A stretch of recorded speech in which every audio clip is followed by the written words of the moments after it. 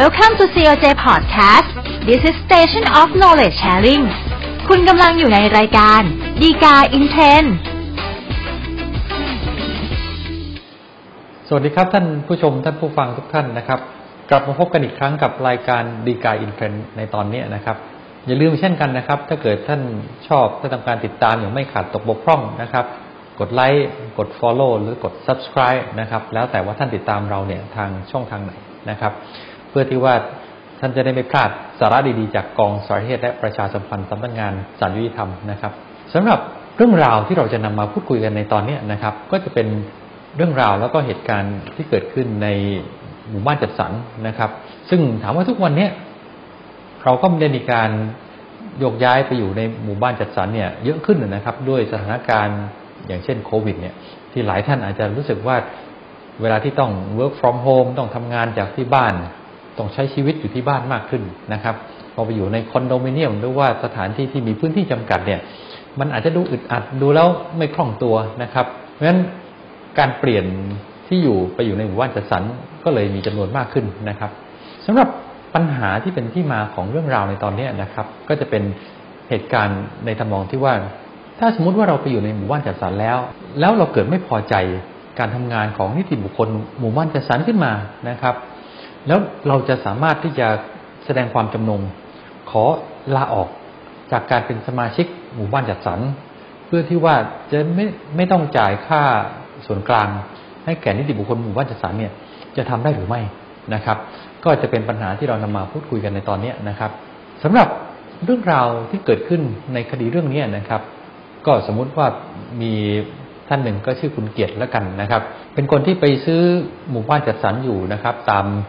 สภาพความเป็นจำเป็นที่เราพูดถึงกันในปัจจุบันนะครับก็ไปแสวงหาหมู่บ้านจัดสรรแห่งหนึ่งที่มีสภาพแวดล้อมในความเป็นอยู่ลักษณะของสิ่งแวดล้อม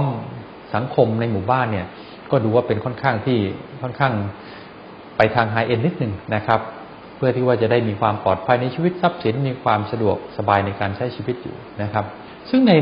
หมู่บ้านจัดสรรแห่งนี้นะครับก็จะมีนิติบุคคลหมู่บ้านจัดสรรที่เขาทำหน้าที่ดูแลอยู่นะครับซึ่งก็ตามปกติของการบริหารจัดการแหละครับก็ต้องมีการเก็บค่าใช้สอยค่าสาธารณูปโภคส่วนกลางนะครับซึ่งเรียกง่ายๆเป็นค่าส่วนกลางแล้วกันนะครับเพื่อที่จะได้เอาเงินมาใช้จ่ายในการดูแลรักษาสโมสรถนนหนทางหรือว่าบรรดาสาธารณูปโภคต่างๆนะครับคิดจากลูกบ้านก็ปกติก็ตามขนาดพื้นที่ของบ้านแต่ละหลังนะครับก็สำหรับบ้านของคุณเกียรติที่ว่านะครับก็สมมุติว่าตกประมาณปีละ 10,000 บาทแล้วกันนะครับซึ่งจริงๆอาจจะไม่ได้สูงมากนักแต่ว่าเป็นตัวเลขที่เราสมมุติเพื่อใช้ในการพูดคุยกันแล้วกันนะครับคราวนี้พออยู่ๆไปในหมู่บ้านจัดสรรแห่งนี้นะครับคุณเกียรติแกเริ่มรู้สึกไม่ค่อยพอใจไม่ค่อยถูกใจกับการดูแลของนิติบุคคลหมู่บ้านจัดสรรสักเท่าไหร่นะครับรู้สึกว่าสวนสาธารณะต้นไม้ใบหญ้าในหมู่บ้านเนี่ยก็ไม่ตัดให้มันเรียบร้อยบางแห่งบางช่วงก็ปล่อยให้มันรกรุงรังนะครับถนนหนทางก็ไม่ค่อยดูแลสโมสรการบริการก็ไม่ค่อยเป็นมิตรนักแล้วตัวคุณเกียรติเองนะครับก็เคยเจอเรื่องของการที่มีขโมยขโจรมาลักขโมยของในหมู่บ้านระหว่างที่ตัวเองไม่อยู่ไปต่างจังหวัดนะครับก็เลยเป็นที่มาของความไม่พอใจในการทำงานของนิติบุคคลหมู่บ้านจัดสรรแห่งนี้นะครับคุณเกียรติก็ไปเรียกร้องไปบ่นว่ากับผู้บริหารผู้จัดการของนิติบุคคลเนี่ยนะครับอยู่เรื่อยๆแต่ก็พอรู้สึกว่าบ่นเท่าไหร่พูดเท่าไหร่มันก็ไม่มีความเปลี่ยนแปลงขึ้นมานะครับคุณเกียรติก็เลยตัดสินใจว่าเอาล่ะถ้างั้นขอยื่นใบลาออกจากการเป็นสมาชิกนิติบุคคลหมู่บ้านจัดสรรซะเลยนะครับเพื่อที่ว่าพอลาออกไปแล้วถูกไหมครับพอไม่ได้เป็นสมาชิกแล้วเนี่ยก็จะได้ไม่ต้องเสียค่าส่วนกลางอย่างที่ว่านะครับคราวนี้พอเวลามันผ่านไปนะครับนิติบุคคลหมู่บ้านจัดสรรก็คงจะรู้สึกว่ามันไม่ไหวแล้วนะครับเพราะว่าค่าส่วนกลางที่ค้างอยู่เนี่ยมันก็เริ่มพอกพูนมากขึ้นนะครับแล้วก็เลยตัดสินใจที่จะยื่นฟ้องคุณเกียรติเนี่ยเป็นจำเลยเพื่อขอให้ชำระค่าส่วนกลางที่ค้างนะครับก็สมมุติว่าทั้งเงินต้นแล้วก็ดอกเบี้ยนะครับ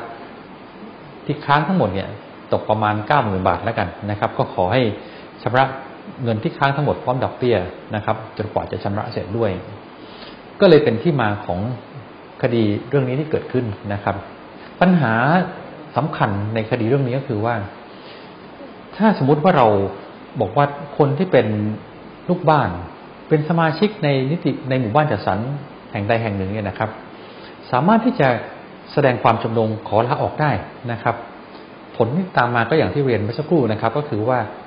เมื่อสถานภาพความเป็นสมาชิกมันหมดไปแล้วหน้าที่ต่างๆที่จะต้องทำอย่างเช่นเรื่องของการจ่ายค่าส่วนกลางมันก็ย่อมหมดไปด้วยนะครับเพราะฉะนั้นอันนี้คือปัญหาสำคัญที่มันเกิดขึ้นคราวนี้มาดูในแง่ของกฎหมายที่เกี่ยวข้องบ้างนะครับการที่มันเกิดเป็นนิติบุคคลบ้านจัดสรรเนี่ยก็เป็นไปตามกฎหมายนะครับตามพระราชบัญญัติการจัดสรรที่ดินพ.ศ. 2543นะครับซึ่งก็จะวางบทบาทหน้าที่ของนิติบุคคลบ้านจัดสรรไว้ว่าก็มีหน้าที่ในการดูแลสาธารณูปโภคส่วนกลางดูแลความเรียบร้อยดูแลการจราจรสิ่งต่างๆที่เป็นทรัพย์สมบัติของส่วนรวมถูกไหมฮะเพื่อที่จะได้ให้สังคมให้ชุมชนให้สมาชิกในหมู่บ้านจัดสรรแห่งนั้นเนี่ยอยู่ได้อย่างเป็นสุขแล้วก็ไม่เดือดร้อนการดูแลรักษาทรัพย์ส่วนกลางก็เป็นไปด้วยความเรียบร้อยนะครับซึ่งแน่นอนก็มันต้องมีค่าใช้จ่ายก็จะมีเรื่องของการให้เก็บค่าใช้สอยสาธารณูปโภคส่วนกลางได้ด้วยนะครับก็เลยเป็นสิ่งที่กฎหมายกำหนดไว้นะครับแต่คราวนี้เนี่ยพระราชบัญญัติการจัดสรรที่ดินพ.ศ. 2543นะครับก็ได้กำหนดไว้ในกฎหมายด้วยนะครับว่าให้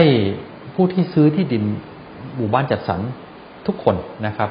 เป็นสมาชิกของนิติบุคคลหมู่บ้านจัดสรรแห่งนั้นด้วยนะครับอันนี้คือสิ่งที่กฎหมายกำหนดไว้นะครับเพราะฉะนั้นมันก็เลยมีผลตามมาว่าการที่เรื่องของสถานภาพความเป็นสมาชิกนิติบุคคลหมู่บ้านจัดสรรเนี่ยมันไม่เหมือนกับเราเป็นสมาชิกสโมสรออกกำลังกายฟิตเนสต่างๆถูกไหมฮะว่าถ้าเกิดเราชอบสถานที่ไหนสโมสรแห่งไหนมีบริการดีๆมีเครื่องเล่นที่มันทันสมัยเนี่ยเราก็ไปสมัครได้นะครับแต่ว่าเราไม่พอใจขึ้นมาบริการไม่ดีเราก็ลาออกเพื่อที่จะไปสมัครเป็นสมาชิกที่อย่างอื่นคือถ้าเกิดเป็นอย่างนั้นเนี่ยเรื่องของการสมัครเรื่องของการลาออกเนี่ยมันก็เป็นไปตามความชอบใจความสมัครใจของแต่ละคนนะครับที่จะแสดงเจตนาได้แต่เนื่องจากว่าเรื่องนี้เรื่องของการเป็นสมาชิกนิติบุคคลหมู่บ้านจัดสรรเนี่ยมันไม่ใช่เรื่องของการที่มาตกลงสมัครใจทำสัญญากันเหมือนสมาชิกสโมสรฟิตเนสต่างๆถูกไหมฮะแต่มันเป็นเรื่องที่กฎหมายกำหนดไว้โดยตรงว่าให้ผู้ที่ซื้อที่ดินจัดสรรทุกคนเนี่ยเป็นสมาชิกของนิติบุคคลหมู่บ้านจัดสรรเพราะฉะนั้นเนี่ยนะครับไอ้สถานภาพความเป็นสมาชิกตรงนี้มันก็เลยเป็นไปด้วยผลของกฎหมายเป็นไปด้วยผลของกฎหมายที่ทำให้แต่ละคนเนี่ยก็ไม่สามารถที่จะอาศัยความสมัครใจความยินยอมก่อนถึงจะเข้าเป็นสมาชิกได้งั้นพอการเข้าเป็นสมาชิกมันไม่ต้องอาศัยความยินยอมไม่ต้องอาศัยความสมัครใจแต่แรกแล้วเนี่ยการที่จะลาออกมันก็เลยทำไม่ได้ไปด้วยนะครับซึ่งตรงนี้คงเป็นไปตามหลักการเหตุผลปกติแล้วครับถ้าเกิดท่านลองนึกดูว่าในหมู่บ้านแห่งหนึ่งในชุมชนแห่งหนึ่งเนี่ยบอกว่าเอาละเป็นอิสระเป็นเสรีภาพเลยของลูกบ้านแต่ละคนใครอยากจะเป็นสมาชิกก็ได้ใครไม่อยากเป็นก็ลาออกไปก็ได้เนี่ยการบริหารจัดการชุมชนร่วมหมู่บ้านจัดสรรแห่งนั้นเนี่ยก็น่าจะวุ่นวายแล้วก็มีความยากลำบากมากทีเดียวนะครับเพราะมันจะกลายเป็นว่าบางคนก็เป็นสมาชิกก็ต้องจ่ายไปบางคนไม่พอใจอยากจะลาออกเนี่ยก็ไม่ต้องจ่ายซึ่งทำให้จำนวนเงินค่าสาธารณูปโภคต่างๆค่าใช้สอยส่วนกลางต่างๆนี่อาจจะไม่เพียงพอถูกไหมฮะแต่ว่าที่สำคัญก็คือว่าถ้าเกิดท่านลองนึกดูนะครับว่าถนนหนทางในหมู่บ้านเนี่ยไม่ว่าท่านจะเป็นสมาชิกหรือไม่เป็นสมาชิกท่านก็ต้องใช้มันถูกไหมฮะเพราะฉะนั้นไอ้สาธารณูปโภคส่วนกลางต่างๆเหล่านี้ยังไงมันก็ต้องมีส่วนที่ทุกคนต้องใช้สอยร่วมกันอยู่แล้วเพราะฉะนั้นมันก็เลยเป็นหน้าที่ร่วมกันแหละครับที่ว่าก็ต้องร่วมกันในการช่วยกันดูแลออกค่าใช้จ่ายที่เป็นค่าส่วนกลางต่างๆนะครับก็เป็นข้อคิดที่ได้จากเรื่องนี้นะครับซึ่งก็เป็นข้อคิดที่จะฝากไว้ไม่ยุ่งยากนักนะครับที่ผมพอทำความเข้าใจกันได้ไม่ยากว่าการที่เราไปซื้อบ้านซื้อที่ดินในหมู่บ้านจัดสรรเนี่ยเราก็จะกลายเป็นสมาชิกของหมู่บ้านจัดสรรนั้นเนี่ยไปโดยผลของกฎหมายนะครับซึ่งมันก็จะพ่วงด้วยหน้าที่ตามมาที่ต้องช่วยกันออกค่าใช้จ่ายส่วนกลางค่าสาธารณูปโภคต่างๆนะครับและการที่จะมาแสดง เจตนาขอลาออกเพื่อจะได้ไม่ต้องจ่ายค่าส่วนกลางที่ว่ามันก็ทำไม่ได้ตามกฎหมายด้วยนะครับก็มีหน้าที่ต้องเป็นสมาชิกต่อไปแล้วก็ชำระค่าส่วนกลางต่อไปส่วนว่าถ้าเกิดมีเรื่องที่ไม่พอใจอย่างไรก็ต้องไปว่ากันเป็นเรื่องๆนะครับจะใช้สิทธิ์ออกเสียงไม่เลือกกรรมการชุดนี้ไปเลือกชุดใหม่ก็แล้วแต่หรือถ้าเกิดทำให้เกิดความเสียหายอย่างใดก็ไปฟ้องร้องก็เป็นอีกเรื่องหนึ่งนะครับแต่ว่าลาออกไม่ได้แล้วก็ต้องมีหน้าที่ในการที่จะเสียค่าส่วนกลางอยู่ต่อไปนะครับก็เป็นอันครบถ้วนนะครับสำหรับในคำพิพากษาศาลฎีกาเรื่องนี้นะครับถ้าเกิดท่านต้องการศึกษารายละเอียดก็ดูได้จากคำพิพากษาศาลฎีกาที่312/2563นะครับก็สำหรับฎีกาอินเทรนด์ในตอนนี้นะครับก็คงมีเพียงเท่านี้นะครับอย่าลืมเช่นกันนะครับถ้าเกิดท่านชอบท่านต้องการติดตามสาระอย่างไม่ขาดตกบกพร่องนะครับกดไลค์กด follow และกด subscribe นะครับแล้วกลับมาพบกันอีกครั้งในตอนใหม่นะครับซึ่งเราจะพยายามสรรหาสาระดีๆมานำเสนอเช่นกันสำหรับตอนนี้สวัสดีครับ